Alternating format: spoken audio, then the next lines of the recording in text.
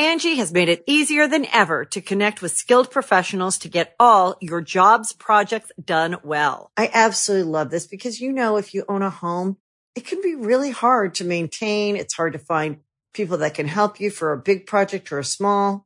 Well, whether it's in everyday maintenance and repairs or making dream projects a reality, it can be hard just to know where to start. But now all you need to do is Angie that and find a skilled local pro who will deliver the quality and expertise you need.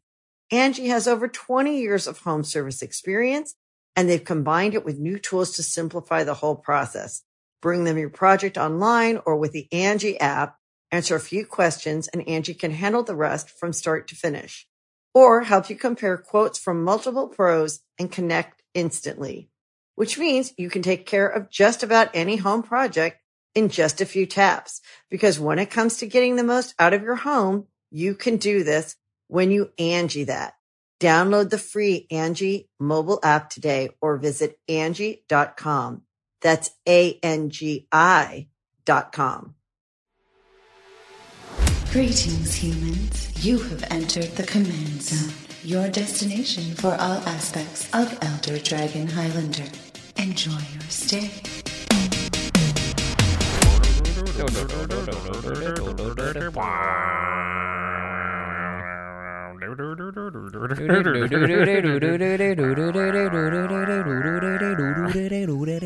think we're pretty close. Yeah. That's the Stranger Things theme. There, we're going. It's good. We're good.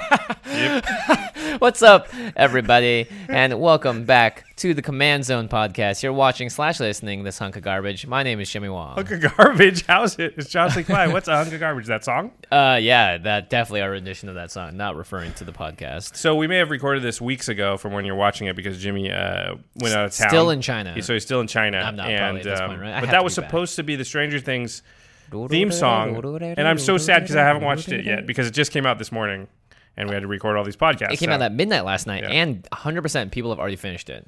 And by now, when you're watching this, I 100% have finished it, and I hope I loved it. I'm going to be 100% on it, too. I want to love it, yeah. Right? We all want to love it. Yeah. I'm going to try really hard to love it. Yeah, me too. So today, we've got a topic here, and it's kind of... there's things that we want to talk about or we want to say on the show sometimes, but because they're not quite large enough for an entire show, it can be hard to sort of fit them in, right? Like, it's easy to do a show about Mana Curve because that's going to take up an entire episode or maybe even more than one. Mm-hmm. It's easy to do a show about, politics or card draw or card advantage. But there's a lot of little bits of advice that can be like sort of hard to impart. So we thought that it'd be interesting to just sort of throw those all in. And they're not all related. Just little pieces of advice, little tips that, we can sort of give to. I think this is going to probably appeal a little bit more to newer players, but I think there'll be some nuggets in there for experienced players as well. Yep, and hopefully be a conversation starter, which is what we always hope our shows will be. But first, let's talk about the sponsors from the show, and we actually have a little testimonial tweet coming up here from Twitter. Yeah, this is from Rathalos Soul. Tasty. On Twitter. It's to Jimmy and Josh.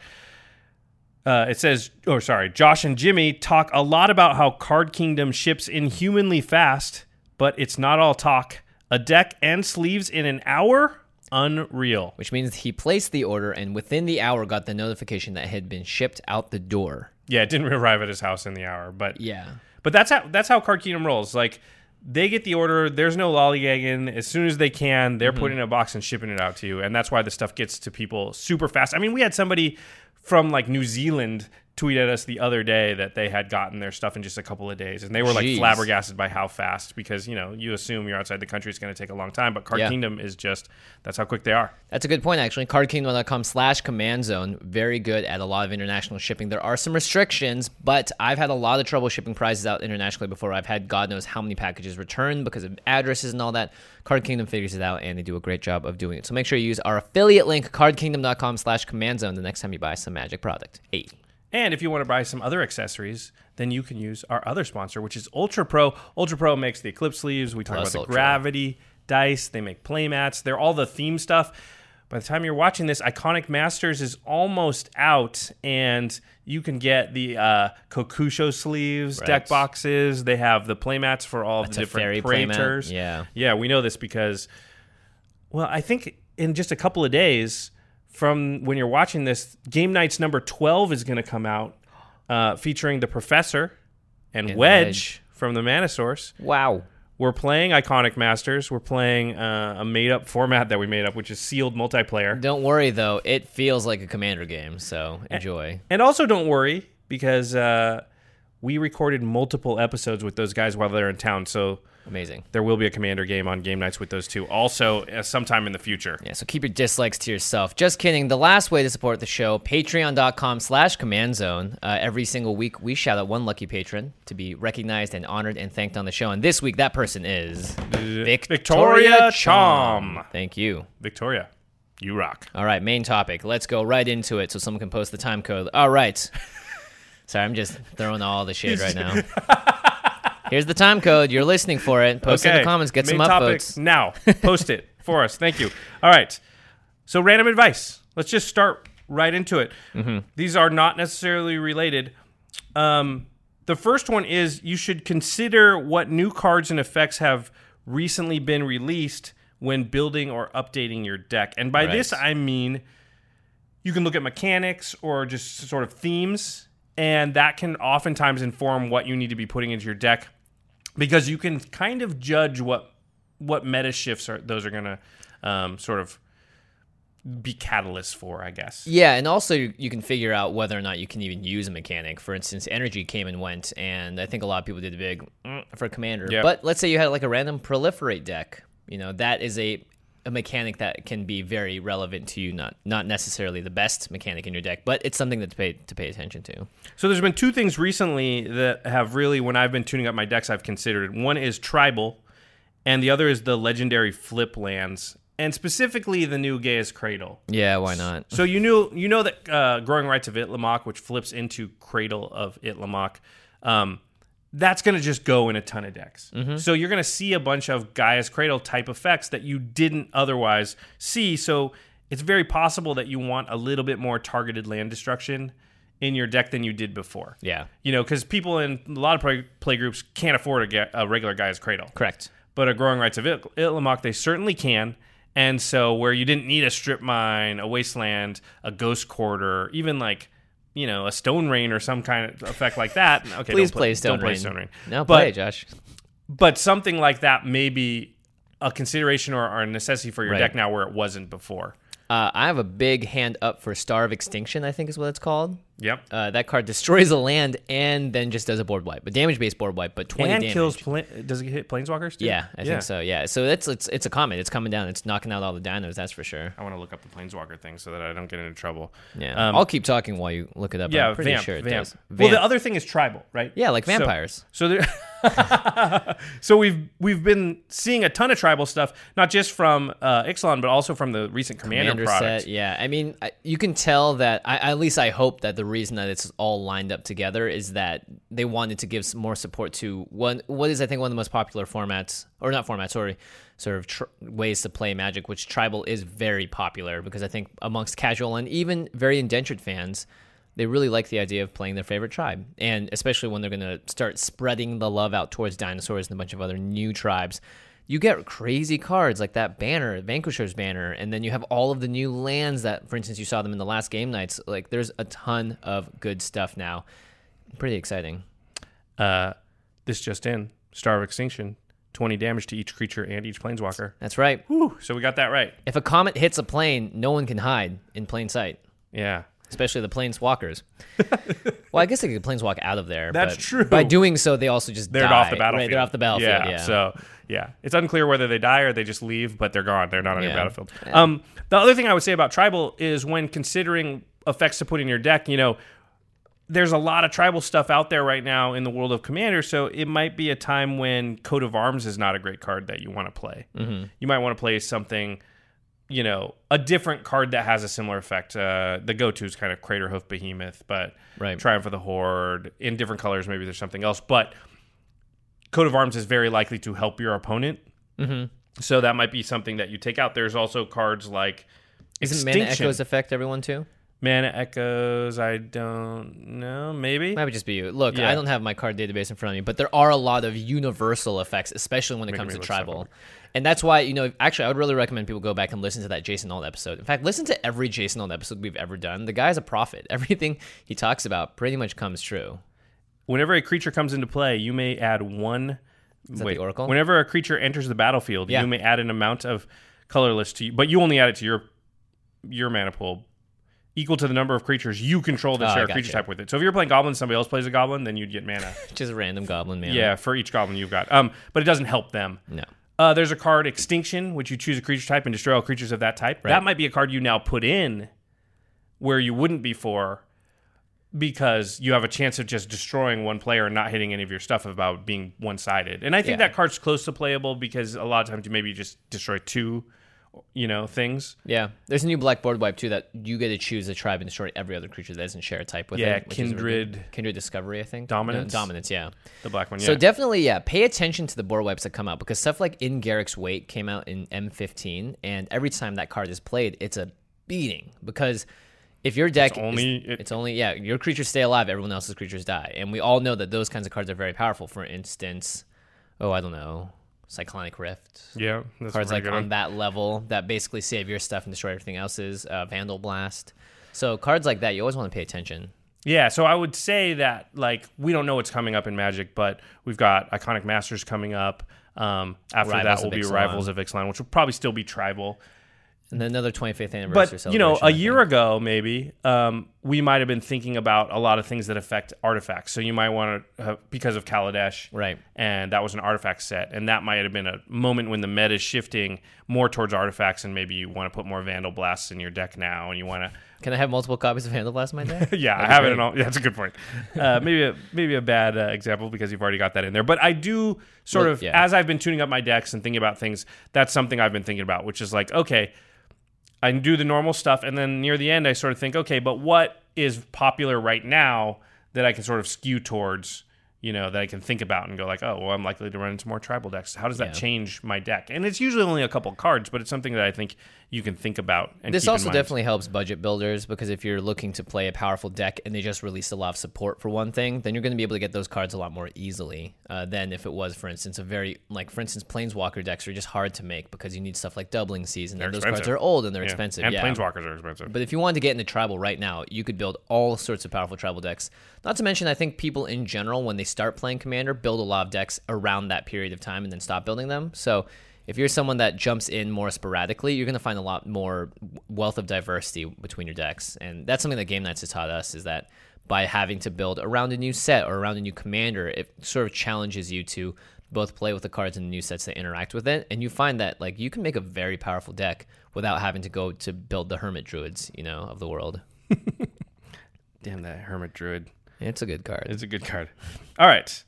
Second piece of random advice is from one of our friends on Twitter.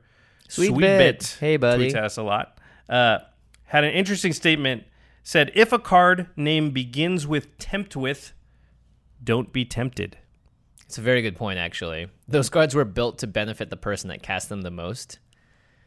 And you need especially one of them that we'll talk about. Yeah, and you need to sort of immediately start to politic with the other players and try and get them. If you can say, listen, I won't take it if you don't take it. Mm-hmm. And so the person, because usually if the person only gets one thing with the tempt with cards, and the big one's tempt with discovery. Yeah, because you can get any land. Any land. Ugh. Yeah, so that is one where, I think we've been guilty of this too, where I'm getting a land, and as soon as one person does, the other people are like, well, I'm getting a land. Yeah, the problem is that you only need one person that actually needs that land to get everyone else to jump on that train. For instance, if you're a mono black deck and someone plays Temp with Discovery, if you say no to that, you're an insane person. Yeah, true, because you only have to go get Cabal Coffers. Cabal Coffers or Urborg, right? Yeah. You have so many good hits. Yeah.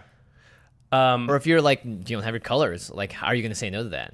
My backup plan, if I can't get the rest of the players to not be tempted, is to go get Strip Mine. Yeah, or tell everyone to get Strip Mine. Yeah. And then just point it at the person. Yeah, that's what you get. But at the very least, whatever they're getting, they probably have one that's sort of the best case scenario for them. And you can Strip Mine away that one thing to sort of stop whatever the quote-unquote combo is. Because you can't have two Cabal Coffers in your deck, they're only going to put one out, and Strip Mine takes care of the one. And then after that, it sort of doesn't matter what else they got, maybe, if that's what they're getting, Unless, of course, there's other awesome lands. But if it's Gaia's Cradle, then you get rid of that, and blah, blah, blah. Strip Mine's actually, I didn't really even think about that, but that's a very good choice for it. Yeah, you could get Wasteland too, probably, because whatever they're gonna get, it's not gonna be a basic land, so they sort of do the same thing. This brings me to an interesting little piece of advice, and this one's from Sean Watson from Commanderin. Hey guys, at GP Vegas, we kind of were in the middle of a game, and this scenario came up, and so the question here is: if you're given the choice, do you take out Urborg or Cabal Coffers? I agree with what Sean said. Yeah. So Sean said that you should take out Urborg. I took out Cabal Coffers, which I think was wrong, and Sean sort of explained it to me, and I was like, you know what? You're right. Let's explain the cards really fast. Yeah. Urborg, Term of Yawgmoth, is a legendary land that says all lands are swamps in addition to their other types. So this includes your opponents, right? So it's it's a universal effect. And then Cabal Coffers is a land that you pay 2 and tap it and add black to your mana pool for each swamp you control. So together, it gives you a lot of mana. Yeah, if you have, say, 9 lands out, and one's Urborg and one's Cabal Coffers, Urborg makes all your 9 land swamps. Doesn't matter what else they are, they're also swamps. So Cabal Coffers, you pay 2 and tap it, and that makes 9 black mana. Right. So for 3 mana, you make 9, and then you have another 6 lands, left. So you can make 15 mana. Yeah, and that just goes up the more lands that you have. Mm-hmm. So my knee-jerk reaction was to get rid of Coffers, because that feels like the thing that's making a ton of mana. The thing is, if you get rid of Urborg, it not only turns off the Cabal Coffers. I mean, it depends. If they're mono black, I think you got to get rid of Cabal Coffers. But if they're not, then let's say you have 9 lands, but only 4 of them are swamps. Yeah. Then all of a sudden, Coffers is not very efficient, because if you tap 2 and tap the Coffers, you're paying 3 mana to get 4 mana. You only get 1. It's better than not having that at all. But it's not that bad for you. It's not like game breaking. Yeah, you still get a little benefit. Yeah. Not to mention sometimes, and this happens more rarely than I think, Urborg helps other players out. Well, I think if you leave the Urborg, get rid of the Coffers, Urborg's still a land that taps for mana. If you get rid of the Urborg and leave the Coffers itself does nothing. It doesn't tap for mana without Urborg out. Well, it still taps, so you have to just pay 2 and tap it. That's only if you have more swamps than enough. You can't use it. I would assume, though, that you're not playing Cabal Coffers unless you're in a 2-color deck or 1-color deck. But there's a lot of points in the game where Cabal Coffers doesn't actually net you mana. You have to be above 7 mana. Right. If it's 50-50, you have to have at least 4 lands out of that color. So, yeah, Sean's point was get rid of Urborg, because Cabal Coffers by itself is not that powerful without it. Whereas Urborg's a little bit better, by itself than Coffers is. So, both good points, though. Yeah. I could see it going either way. And again, depending on the board state, depending on the player and their deck and their general power level. You kind of got to depend on the other players in the game. If you know the person's trying to exsanguinate you out, I think you have an easier choice. If you know that they're trying to use their mana to the max, and it's not like I'm going to play 5 things, I just want to play one big X spell, it might change my decision a little bit there. I mean, it depends on how many swamps they have. Yeah, true. But I think most of the time, Urborg is the right choice. All right.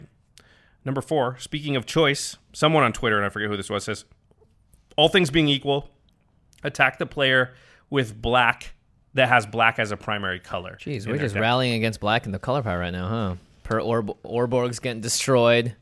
And that's a good point, though. Yeah, I hadn't really thought about this, but somebody said this on Twitter, and their reasoning was that black is the color most likely to use its life as a resource for other stuff. Pay life to draw cards, mostly pay life to draw cards, but a lot of times black's effects sort of cost life. There's some cards that put +1/+1 counters on stuff, but you got to pay some life, things like that. There's only one from black, and it's in my Marchesa deck. Yeah, but you're right. That's sort of how black works. It's like, you got to pay a little bit of blood in addition to some mana, but you can do a lot of different things. And so that was this person's point, was like, so if I'm deciding sort of who to attack and I have multiple choices, a lot of times I'm going to attack the player where black is sort of a heavy part of their deck, because that's more likely to sort of crimp them on another resource that they need. Right. And the key phrase here is all things being equal. Yes. But of course things are never equal in Magic. I think sometimes early on you got you got an early creature and you have a choice. It's true though, like if I'm playing my Marchesa deck and I'm already losing a ton of life to stuff, if people start attacking me too, it quickly hampers my ability to, when I look at my hand, all of a sudden, I can't attack anymore because I need to, even if I can get the dethrone trigger, I can't leave myself open. I can't play that enchantment that gives +1/+1 counters because it costs 3 life each time. So there's a lot of different I can't activate reasons. it now. So. Yeah, exactly. I mean, like a Vona deck, think about that. Like, Vona's great, right? But it costs 7 life, so you have to have enough life to be able to activate it. Otherwise, you can't even use it. Like, once you're at, like, 14, can you even really tap her? No. So it's counting on having life available to it as a resource, and taking some of that away can be powerful. Yeah. Or just all things being equal, attack the Aloro deck. How about that? Random bit of advice number 5 is play board maintainers, is what they call them. So containers, maintainers. We're always advocating board wipes, right? We're talking about running 4 to 5 of them in every single deck. And I think to combat that, decks that, and these are for decks that want to maintain their board position, specifically creatures most of the time. Yeah. There are now a lot of cards that kind of allow you to maintain your board. And you know, we've talked about some in the past. Gaddock Teague's a good one. Oh my gosh, yeah. Because that just makes board wipes so that your opponents have a real hard time casting any board wipes. There's a few that get through it, but not that many. Not just board wipes, just things in general. Yeah. You know? It maintains your board. It's hard for them to do much. Just because so many spells get turned off, because Gaddock Teague won't allow them to cast non-creatures that cost 4 or more. Void or X spells at all. Void Winnower is a good one. Turns out for like half of their stuff. It's expensive though. It's hard to sort of hold that up. Or yeah, it's true. I mean, but here's the thing. Every time it gets played, I've never been in a table where people go, nah, okay. Yeah, everyone's like, oh, Void, they can't play anything. Yeah. Like, could you imagine, right? If let's say we're playing in an online game and everyone had little digital hands in front of them, and when you played Void Winnower, you could see like cards and hands go gray. Yeah. It would be you would play that game you would play that card way more because you would just see everyone's hands go brr, and turn off, and their commanders, even cards on the battlefield. There's a lot of things that card affects. We should say Void Winnower says that your opponents can't cast spells with even converted mana cost. So yeah, and can't attack with or can't block with creatures. Block with creatures with even it can't even basically read the card. It's always confusing. Odd things, not basically what happens every time Void Winnower is played, same pattern of behavior. Everyone goes, oh wait, hold on, and everyone takes their turn reading it and equally gives their own grunts of disapproval based on how their hand or deck reacts to it. Or they go, I mean, I guess it's okay. It's your opponents can't block with creatures with even converted mana cost. That does come up sometimes. A new one I really have been impressed with, we've seen it in play a couple of times now, is Revel in Riches. Revel in it. And I don't think playing this card with the thought, I mean, it's fine to have it in there with like, I'm going to play it, and then maybe the next turn I board wipe, and then I just happen to get 10 treasures and win. Revel in Riches has 2 effects. If you ever have 10 treasures at the beginning of your upkeep, you win. And anytime a creature an opponent control dies, you get a treasure. So there's a lot of times on board states where there's enough creatures that if somebody board wiped, it would give you 10 treasure and you would win. Well, think of what that does. If you want to maintain your board and you put out a Revel in Riches, well, now Supreme Verdict doesn't solve somebody's problem because it makes they're like, you got a ton of creatures, you're going to win. Yeah. But if I play Supreme Verdict, you're going to get 1 million treasure tokens, and you're going to win. Yeah. So we've seen that be sort of a big stop sign in decks. I think Revel in Riches in black decks that are creature heavy is going to start to be sort of a staple-y type card. Especially because black has many of the best board wipes in the game. It was an instant remove the last time I played it, right? Yeah. Like, you just had to get it out of there. Otherwise, it's just going to pose a huge threat and issue. It's so much calculating you have to do, too. Okay, I want to do this thing, but if I do that, does that make Jimmy win? Yeah. It's like, it's super scary. I mean, you saw it happen when Christine played it on game nights as well, because it really does change the things a lot. It's a very interesting card, and at the very least, you just get incidental value off of other people's creatures dying. So if you know you're in a very creature-heavy meta, even with board wipes that maybe only put you to 3 or 5 treasures or whatever, I think that card is still worth an inclusion in a lot of decks that want to either ramp or have an alternative win condition. And I normally hate cards, Josh, that say you win the game on them, but Revel in Riches is one that I will make an exception for. I like it because I think you can play it without that being your entire game plan. Yeah. Your game plan is still your game plan, but what that's doing is stopping them from stopping your game plan, because by doing that, they make you win in a different way. Yeah. Here's another one I've started to play, and this was, again, somebody had suggested a while ago on Twitter. It's Jolrael, Empress of Beasts. This was a 5-mana 3/3 green creature. It's a legendary creature. It says you can tap 2 and a green and tap Jolrael, discard 2 cards, and then until end of turn, all lands target player controls are 3/3 creatures that are still lands. Yeah. So here's another what I would call board maintainer, because you can threaten if you board wipe Armageddon someone. If you board wipe, I'll turn all your lands into creatures and you'll lose all your lands. That's a good point. So as soon as Jolrael is active, you just can leave that amount of mana open, and you're basically going to just, anybody that board wipes, all your lands are going to be gone because they're going to be creatures. Yeah. And you're in green, and green is the color that really wants to fill the board with creatures and doesn't have a great way necessarily to protect them. So that can really it has help. like one-off spells to make them indestructible or whatever, but that's not where you want to be. I'd much rather hold up something like Jor-El because that is brutal. I mean, can you imagine you've got Supreme Verdict or Wrath of God or... I mean, you can even use that as targeted, like, hey, X person is going off. Look, they really cannot be allowed to continue doing this, and so Jor-El, if someone does board wipe, you can team up with someone too. I've seen this happen a lot of times against archenemy players, not with this interaction specifically, but let's choke his resources. Let's make sure that they can't do X, Y, and Z, and Jor-El is another really fun way to, not fun, really interesting way to do that. I think, though, that this is something people don't play enough and you don't see enough, which is people extend and they get in a good position, and then they don't have that card that sort of locks that position in for them. Yeah. Makes it so that, like, I've gotten here, and now I'm going to put something down that stops what would allow people to sort of, knock me down, back down to the Stone Age or whatever. That's why everyone should play Dictate of Erebos. That's another board maintainer in a different way where people just will not play creatures. They'll figure out other things to do, but if you're a creature-based strategy and you have ways to sack creatures, especially, again, in black, tough life. Hope no one's playing Voltron. All right. Now we're on to a totally different piece of advice because this is what this episode is about. It's not related to anything we've just talked about. But this is a sort of a mistake, and I don't know, just something I see constantly from newer players, not just to Commander, just to Magic in general. And there's exceptions to this rule, and there's going to be people that be like, you don't always do that. And of course you don't always do that. But when in doubt, use all of your mana. This is a really big one, and I think most sort of newer players or inexperienced players would improve quite a bit by just following this as a rule for a while. Yeah. Until you get sort of good enough to understand when not to. And how to sandbag, another episode we've created. Yeah, I think there definitely Commander sort of lends itself to, we call it sandbagging. That's like holding cards back that you could play but choosing not to play them. Lends itself to that more than other formats. But at the same time, there's very often times where I'm watching sort of less experienced players play, and they're just not playing all of the cards that they can. They're not using all of their mana, and it's really hurting them in the long run. So wasted mana is sort of a wasted opportunity. And by this I mean when, like, you've got 7 mana available to you and you play a 5-drop and you just leave 2 mana and you can't use it. And then the next turn you do something similar in the next turn. And over the course of those 3 turns, you cost yourself 6 mana, and you could be behind a significant portion, which is an entire card, which in 6 mana is an entire turn, kind of. Yeah. So there's 2 ways to sort of do this. One is to make sure you use all your mana, and by 2 ways I mean there's 2 choices you often have. You often have, like, I can play 1 big spell or 2 medium spells. When you're in that choice, I think you should, again, when you're newer, always play the 1 big spell. And here's the reason why. If you have a choice between a 5 CMC spell or a 2 and a 3 CMC spell, right? You have 5 mana. If you play the 2 and the 3 CMC spell, then you draw your next card for turn, and it's a 2-drop.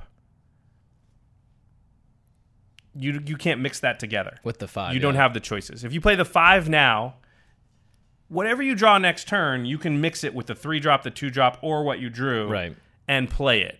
And so having the versatility of 2 small spells in your hand gives you sort of more choices later. And again, listen, all this is like, there's a lot of exceptions, right? This one, there's more exceptions than most. But when all things are equal, when in doubt, when you don't know what's correct, err towards, I think this play sequencing will help you a lot. The biggest exception I can think of is usually just if it's like 2 mana rocks instead. Yeah. But... And we should talk about that. Your normal play pattern, and we've never said this on the show, and I think because we assume people know it, your normal play pattern in Commander is to ramp early into bigger stuff. Yeah. So you don't... And refill. Yeah, and I think most people know this, but just in case you've never really been subjected to that philosophy, you want to get your mana rocks early so that later you can cast multiple spells in a turn to catch up. So think of it like if I get a mana rock out on turn 2 and turn 3 and turn 4, then on turn 5, 6, and 7, I'm actually casting twice as much stuff. So I not only catch up to what I would have had if I didn't play those mana rocks, I have more stuff out later. I'm more explosive. So Yeah. Just It's gotta funny mix that in we've some never card said draw. that. Yeah, I think we have. I mean, we've talked about how important it is to ramp early so that you can do more in one turn. We haven't really talked about the idea of casting 3 to 4 spells in a turn usually means you're on your path to winning the game, though. Yeah. And I think And ramp gets you to the point where you can do that because it's just hard to visualize because it's like, well, I could cast like a bunch of 2-drops. How's that going to make me win the game? But it's more like I'm going to do X and then do the thing that you say, which is like have the protection to do it or have this sort of the follow through punch, right? Yeah. Like just going up to someone and socking them isn't going to do much. But if you can land like a 3-hit combo, you have a much better chance of laying that person out. And I'm not advocating for violence. I'm talking about specifically he's talking about Street Fighter. spells. Combo. Yeah, I'm talking about combos. That's and like then, Tekken, actually. and then there's the combo breakers, which are counter spells, Void Mage Hushers. Yep. Gaddock All that Teagues. Gaddock Teagues, yeah, maintainers. Oh, I guess you got to flash him in for that to work. Yes. Here's number 7, the quick tip that we have espoused on the show, and I have yet to truly follow, which is lower your mana curve. Lower it. Lower it. Lower it. Even though we just talked about playing ramp spells to play bigger spells, still lower it. Yep. And if not necessarily lowering it, take cards out of the upper spots and adding cards in the lower spots. But that's lowering your mana curve. By lowering your mana curve, it's just Some people overall. might think everything, shift it down, take your 9-drops out. We're not saying that. Lower your mana curve so that more weight is on the lower end of Take the curve. some of your 9-drops out. Yeah. Because think of what we just said, talking about ramping into bigger stuff. We didn't say, I want to ramp into a 12-drop. No, I want to ramp into 3 spells in a turn. Yeah. I want to combo. I want to play a 4-drop, a 5-drop, and then a 2-drop that locks everything down. So lower your mana curve. I guarantee that this will make your deck so much better. Lowering your mana curve is a huge thing. Just being able to do stuff earlier in the game and then later making up for the fact that your stuff costs less by doing 2 or 3 things. Yeah. Yeah. And if you built your deck right, the synergy of doing those 2 and 3 things are much better than a singular threat that could easily be removed or, with single target removal, essentially. Yeah, good point. Like, you don't play like a Blightsteel Colossus and then somebody paths it. That you just lost, like 11 mana to somebody that way. I'm not saying don't ever play Blightsteel, but you want to play it in the same turn that you play a Lightning Greaves. Mm-hmm. You don't want to just play it and then cross your fingers. And the way you play it is you want to be able to play like a Haste Enabler and an Elvish Piper and then Blightsteel. You know what I mean? Like, there are better ways, and the way to get to that is by having enough card draw in your deck so that you get there. Yeah, exactly. There's sort of the relying on, like, I just ramped a bunch, now I'm going to play my big thing and then hope it doesn't get countered or stopped. The feel bads you're going to get from that are going to be more consistent and just happen just way more and make you feel worse as a whole. But it feels like I played 3 things, they got rid of 1, but that part of my engine is still alive. That's a better situation to be in. Lower your curve. Okay, this is a good broad one. I've noticed that I don't want to talk about this one. I've been tuning my decks recently, and one of the things I noticed is that there's a real tendency, because new cards come out, and you're like, this card's perfect for this deck. And then you look at it, and you're looking through that deck, and you're like, well, what do I take out? Everything is so good. Everything's good. I already tuned this. I did that process. Yeah, but this card seems really good. And then a lot of times, what do? We all do it. You're like, well I'm just going to take out 1 land. Yeah. And I'll put in the card. And now it's fine. It's fine. You, over the tuning process over like a year, or maybe, depending on how often you tune, you might have taken out 2 or 3 lands from your deck. And I noticed, I was like, man, all my decks are running pretty low on lands. So this piece of advice is play more lands. A lot more. Yeah. Well, not a lot more. I'd say 2 or 3 more than you're playing. Right now, in most of my decks, I'm between 36 and 37 and maybe like 5 or 6 rocks. I'd say in general, it's like 2 to 3 rocks equal 1 land, depending on the size of the rock. Mm-hmm. I need to push it up all the time. 38 lands, I think, is fine. Definitely err on the side of too many lands rather than too few. Yeah. It's just a better place to be. And honestly, if you're like, man, I really wish I could play that card, then just go back and take out the card that underperformed the last time you played and replace it with that one. Like, you can do those 1-for-1 subtractions, but don't do like, well, I want to play all the cards. Let me just take out this basic. I have 5 of them anyway, so why not? It can be really tough to sort of understand how a lower land count is making you lose, because it's not always like your mana it's not screwed. Hard to see. Well, it's okay, not in my always case, like it's that. not mana screwed, yeah. Yeah. It can be tough because missing your 7th land drop, Yeah. missing your 9th land drop, it just doesn't raise the alarm.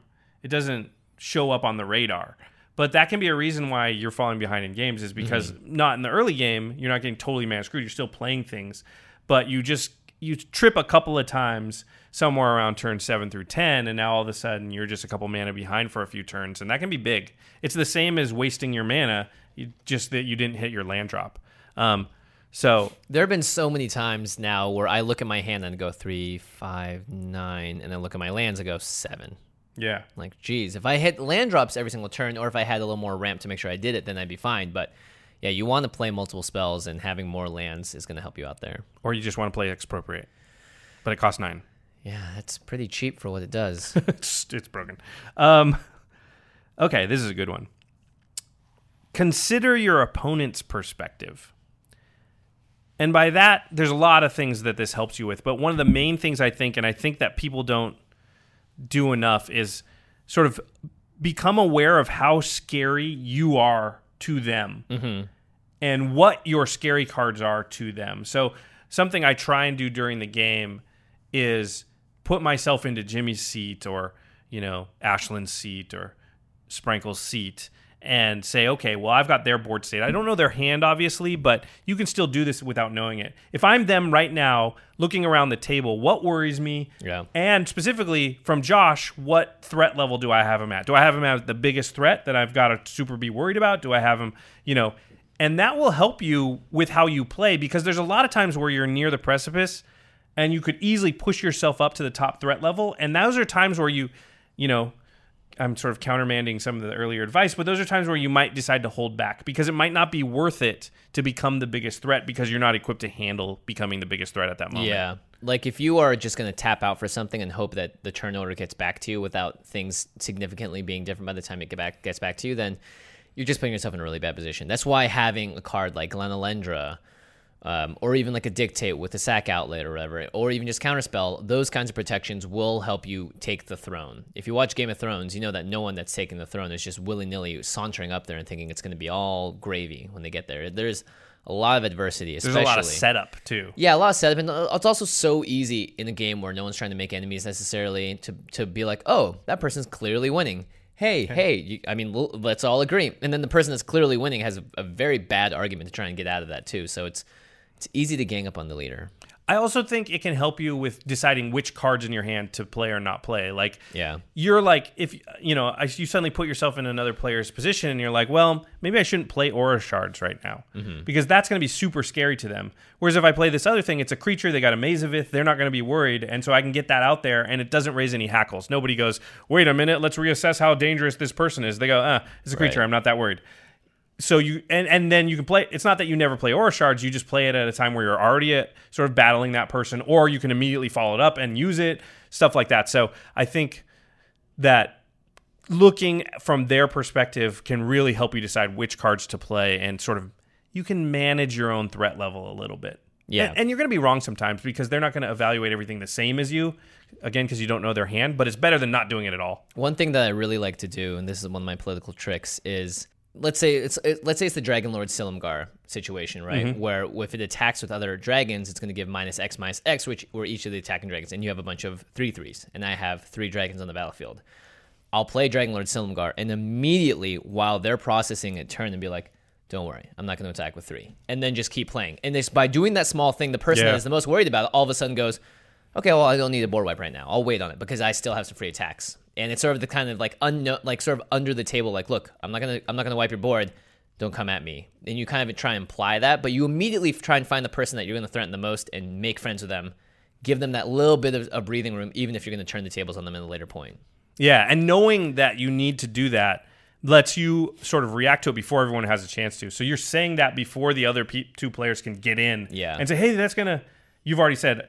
And now it's sort of too late. You got sort of the first word in, and they're like, well, yeah, he is. No, he just said he's not going to. Yeah. So, but you can't make that play if you don't first consider, okay, well, how are the other players going to react? Each other player going to react? Because otherwise you got to play it and then wait and see how they react, and then try and talk about it. And that's it might be the too worst, late. By the way, to be like, I'm going to play this, and be like meekly sitting there and looking around and being like, okay, you guys get to decide how everyone feels about this. It's your card. You understand what the situation that you're bringing, that we're birthing this card into this world. You should be able to try and mitigate a little bit of that reaction at the very least. Even like I've seen so many times where like if someone is on my side and I know that like we're kind of allies, they'll play a card. They'll be like, wow, that's such a cool card. Wow, everyone marvel at how great that card is and not the negative sides of it. Just to like try and stem the flow of someone getting salty or someone like building up an anger towards that or that player. All right. We've got one more tip. Again, this is something we should have said on a past episode, but we just never have, I don't think. You should basically be prioritizing survival above everything else. So we're not like the other formats where sometimes you want to advance your board position or whatever. There are many points in the game where you look and you go, well, if this happens, I die. Yeah. That means you need to just concentrate on getting yourself out of that situation. Not if this happens, I win. Just don't die. Because Commander games are long. It's really a marathon. You win a lot of games just by being the one that didn't die. Yeah. You win games by taking the Control, throne, as it were, and being winner. Yeah. But there are a lot of games you just sort of back into the win by just like, I blunted this threat, I stopped that from coming at me, and before I knew it, those two went at each other, and I was just kind of the last person standing. Yeah. I mean, that's how you want to play 3-player games, right? Is just to put the shields up and hope that two people find some kind of feud, because picking off the last person standing is a lot easier than trying to take everyone else on. Yep. And it works in 4-player too, because a lot of times two people fight. Then you're sort of in a similar situation where, well, it's you and the other person, but somebody's going to maybe jump in on that, and if it's not you, then yeah. That's what I also love in that situation, looking to the person that's not fighting, being like, ho ho, because it's a 4-player game. There's a lot. It's not like a polite family dinner. Sometimes when everyone sits and makes sure everyone can be heard, there's a lot of crosstalk that happens, and in game nights you don't see it as much because we try to not speak over each other. But it can be really chaotic if things are happening. Someone's like spending all their energy looking at the board state. This guy's just bored out of his gourd, looking on his phone. Perfect time to slip in there and start putting up your political walls and stuff. Yeah. So I think that can be a tough thing when you're coming from the other formats. But one of the things to really remember is not dying. Make the play, especially in the mid to late game, where you're safe from being dead. That's why even if it's like, well, that's not going to win me the game. That's okay, because you need to remember the other players can win the game for you by basically eliminating each other or making it such a knockdown, drag-out fight that, like, I eliminated you, but I'm just so hurt by, I'm just limping away from that battle that it just takes like one little like bing and you're out. Yeah. Yeah. It's just a flesh wound. Yeah, it's an interesting point. I think people like to prioritize winning, and it's something that I think we all fall into. I obviously fall into that trap too, where it's like, you know what? Screw it. I'm just going to do this. Craig is one of those players, I think, that's like, oh, whatever. I'll have fun for a turn. If it doesn't work, it doesn't work. But I'm not going to be upset about it. Yep. But for me, and that's why you play Propaganda and Ghostly Prisons in a lot of your decks, which is just stopping 10 damage in the early game is going to make a huge difference in the late game. Yep. And there have been so many times where I look at the life counter totals and being at the on the lower half of it. That might be a good tip. Try to always be on the upper half of the life totals. If there is, for instance, a 30, a 35, a 20, and a 15, you don't want to be the 15 and the 20. You want to be above it. It's going to give you a lot more leverage. It's going to let you control the board more in a lot of different ways. And people that are threatened by you, for instance, like you played a flyer when I was at a low life total. I was like, I'm going to do whatever Josh asks me if he asks me right now. Because I have to. He doesn't know that. I mean, maybe he does, but if an offer comes my way, I'll maybe think about it. But I'm ultimately probably going to agree with whatever he's going to propose. Yeah, because you have less flexibility because you just can't afford to be taking hits. You're not going to be, it's like you're going to hit me with a 5-5. Oh, gosh. That's like a quarter of my life total at this point. All right. Those are 10 bits of advice, random advice. Random advice. It feels good to get some of those off our chest here, because there's been little pieces where it's like, I don't know in the course of normal discussion how we're going to throw this in there. But there's some stuff we've just never said that seems like we should have. Like, play your ramp first. Play your ramp early. That's what ramp is for. Yeah. So that later you can cast a lot of stuff or big stuff. Play ramp. Play ramp. Not a bad idea. To the listeners, what random bits of advice do you have that you would like to share that maybe we can talk about on a future episode? Yeah, we drew a lot of these from Twitter, from conversations that we've had in real life. I would love to see people have these conversations in real life and then bring those tips to us as well. Yeah. Obviously, the comments section is below, and it's always a welcome place to post stuff like that. So please post that instead of angry things. I like positivity. It makes me happier to do my job. Just saying. Know what makes me happy? Oh, boy. When people go to cardkingdom.com/command zone. I thought you were going straight to the Masters of Modern. I was like, oh, no. And they use our affiliate link, and they order their Magic cards because, hey, all you guys are going to order Magic cards anyway. Yep. You may as well order using the affiliate link, and it will keep alive content that you like this podcast and game nights. Revel in Riches. It's a good card. Pick it up right now. Foil right Revel now. and Riches. That's actually, I think that card's going to get, it's going to be one of those cards that just, over the years, you're like, you know what I've been playing a lot? Revel and Riches. I've just been putting in a lot Or every of time decks. it comes out, it just does work. Yeah. Just does work. Our other sponsor for the show, of course, Ultra Pro. Ultra Pro International, they do awesome things. Obviously, playmats. You're looking at Ultra Pro product every time you go play Magic. And they do a great job with the new Eclipse sleeve. So make sure that when you guys go to cardkingdom.com/command-zone, you buy some of that stuff. Okay, great. Also, make sure you check out our sister podcast. That's we just skipping over the end step? Excuse me. Oh, we got end step. Excuse me. I was skipping. I was skipping over because I don't have anything. Nothing. You've got nothing. How about let's talk about your sriracha obsession recently. How many shirts did you buy? About 4 or 5. Wow.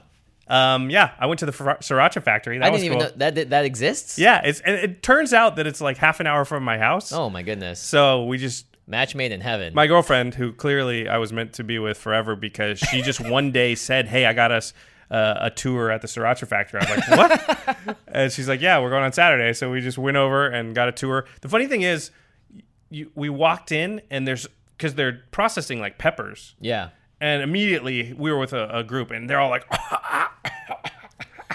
and I was like, and I could feel a little tickle in my throat, like, because it's just peppers in the air. But then after like 3 or 4 minutes, nobody's anything. Like everybody gets used to it. Wow. It's pretty interesting. I just would have started sweating immediately. Just been like, I need a towel. yeah, excuse me. Can I get a sriracha themed towel? Yeah. Unfortunately, this is the last of Josh's sriracha shirt marathon. Yeah, this is it. You'll see some reruns in the future, though, I'm sure. It's true. I only have so many shirts. I try and buy more shirts for the show. I recycle shirts all the time, and I get to wear like VGHS shirts randomly too. I cheat a little bit. I try to not have, wear a shirt that I've already worn, but I can't keep that up. We've done this for 3 years. That is near impossible. But we've only been on video for what, a year and a half now? That's like still like a long time. 100 episodes. It's only 52 weeks of the year, Jimmy. Oh boy, I don't want to buy 52 shirts. All right. What was? Oh, that was. You know what else is spicy? You know what's spicy? Yeah, they do have some spicy brews. I'm talking, of course, about our sister podcast, The Masters of Modern. Alex Kessler and Ben Bateman talk about the modern format and all things competitive Magic. You can find them on Twitter at the MMCast and right next to us on collected.company. Oh, that was not you good. missed. You missed hard. By the way, that's my camera. Just be careful, please. Thank you. Our editor for the show is Terry Robertson. He's actually in this room as we speak, filming us for some cool behind-the-scenes content, as right over always. there. I also apologize. This episode and the last one were a little bit shorter, but that's because I am in China still, somehow.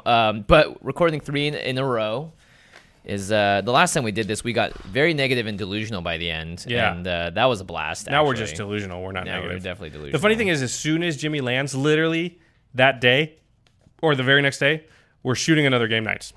Oh, yeah, the next day, So yeah. rest up, dude. Yeah, I'm going to rest up. Dang it. All of that whole time. Anyway, make sure you check out the video versions of these podcasts at youtube.com/the Command Zone podcast. It's a blast. And the Jeffrey Palmer does the awesome Living Cards Animations. Living Card Animations. Yep. Yeah, you can find him online at twitter.com/livingcardsmtg. Congrats, Jeffrey. You are now working at Channel Fireball. That's very exciting for you. Oh my God, how are we missing We're really bad. We both play basketball too, so this is beyond bad. what If else you don't was I know what supposed we're to say? doing on the Oh, yeah. audio version, we're crumpling up our show notes from all 3 of the episodes that we've had today. This is how many episodes we recorded today. We have this many pages of outline. Yeah, and actually, some of them even went bye-bye. We still have not hit the lens yet, by the way. I can get this. All right. Not even close. All right. We have one more try. I'll tear No, this. you got that one. No. I need the note on this No, one. that's fine. No, I actually wrote something on it for later. Okay. Keeping this one. Okay, I'll this is tear for real. Here we All go. right, Here we go. You or me? You. Okay. Embarrassing. Oh, no. Got it. All right. Well, you have to tie me now because we both have one more shot each. Okay, wait. I'm gonna change my angle. Oh, it's just horrible. Here, you get one It's more. horrible. It's horrible. Thanks everybody for watching my Yeah. disgraceful. But you hit it though. I'm proud of you. Yeah, I did hit it. I'm proud of you. I'm proud of all you out there too. Now moving on to the end side where we talk about something outside the world of Magic. We're getting delirious now. Josh, what happened to your basketball skills? This is not basketball. This is more like baseball. I'm not a good baseball player. Oh, okay. Those Like, don't it translate? needs to Because go. you were saying basketball and golf translate, but Oh, you know my theory that good golfers are good shooters in basketball. shooters, okay, gotcha. 'Cause it's Not necessarily repetitive good motion. players. Right. Yeah. Okay, cool. Yeah. Cool, That's, cool, that's cool, just cool, a theory. Cool. Good theory, good theory, good theory, good theory, good theory, good theory, Okay. good theory, good theory. Thanks everybody for listening. And we will see you next time. Peace.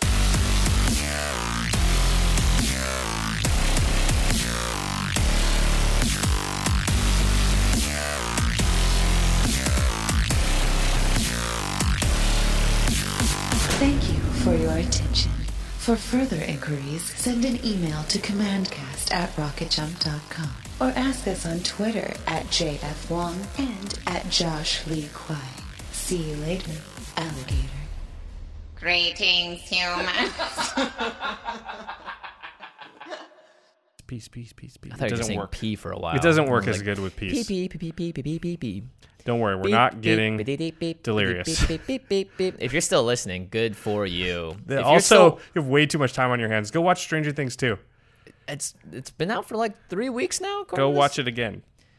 All right, what if it's bad? Oh man, I hope it's good.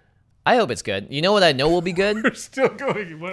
Millie Bobby Brown will be good. Oh, yeah. Guaranteed. Yeah, She's she's lights amazing. out, She's incredible. amazing. I cannot believe someone at that age has such depth of emotion, and it's incredibly cool to see someone like that because so many times you see the sad tales of what happens to kids in Hollywood, like the Drew Barrymores of the Yeah, world true. that get Well, I sucked hope into Millie them. Bobby Brown can avoid that. I think she will. She seems like she has a good head on her shoulders. Her she's parents still in the maelstrom now, so we won't know for about 10 years. True. That's a good point. As long as her parents, also have a level head on their shoulders, I think she's got a good shot. I don't know. Can we end this now? Yeah, we can end this now. All All right. right, bye guys. See ya. I mean, peace. Peace. Angie has made it easier than ever to connect with skilled professionals to get all your jobs projects done well. I absolutely love this because, if you own a home, it can be really hard to maintain. It's hard to find people that can help you for a big project or a small. Well, whether it's in everyday maintenance and repairs or making dream projects a reality, it can be hard just to know where to start. But now all you need to do is Angie that and find a skilled local pro who will deliver the quality and expertise you need. Angie has over 20 years of home service experience, and they've combined it with new tools to simplify the whole process. Bring them your project online or with the Angie app, answer a few questions, and Angie can handle the rest from start to finish. Or help you compare quotes from multiple pros and connect instantly, which means you can take care of just about any home project in just a few taps. Because when it comes to getting the most out of your home, you can do this when you Angie that. Download the free Angie mobile app today or visit Angie.com. That's ANGI.com. So I know you've got a lot going on, but remember, I'm here for you. So bother me when no one's listening because I will. Bother me when it feels like it won't get better because it can. Bother me because you're never a bother. Whether it's a low point or a crisis, get help for yourself or a friend. Learn more at neverabother.org or call or text 988, available 24/7.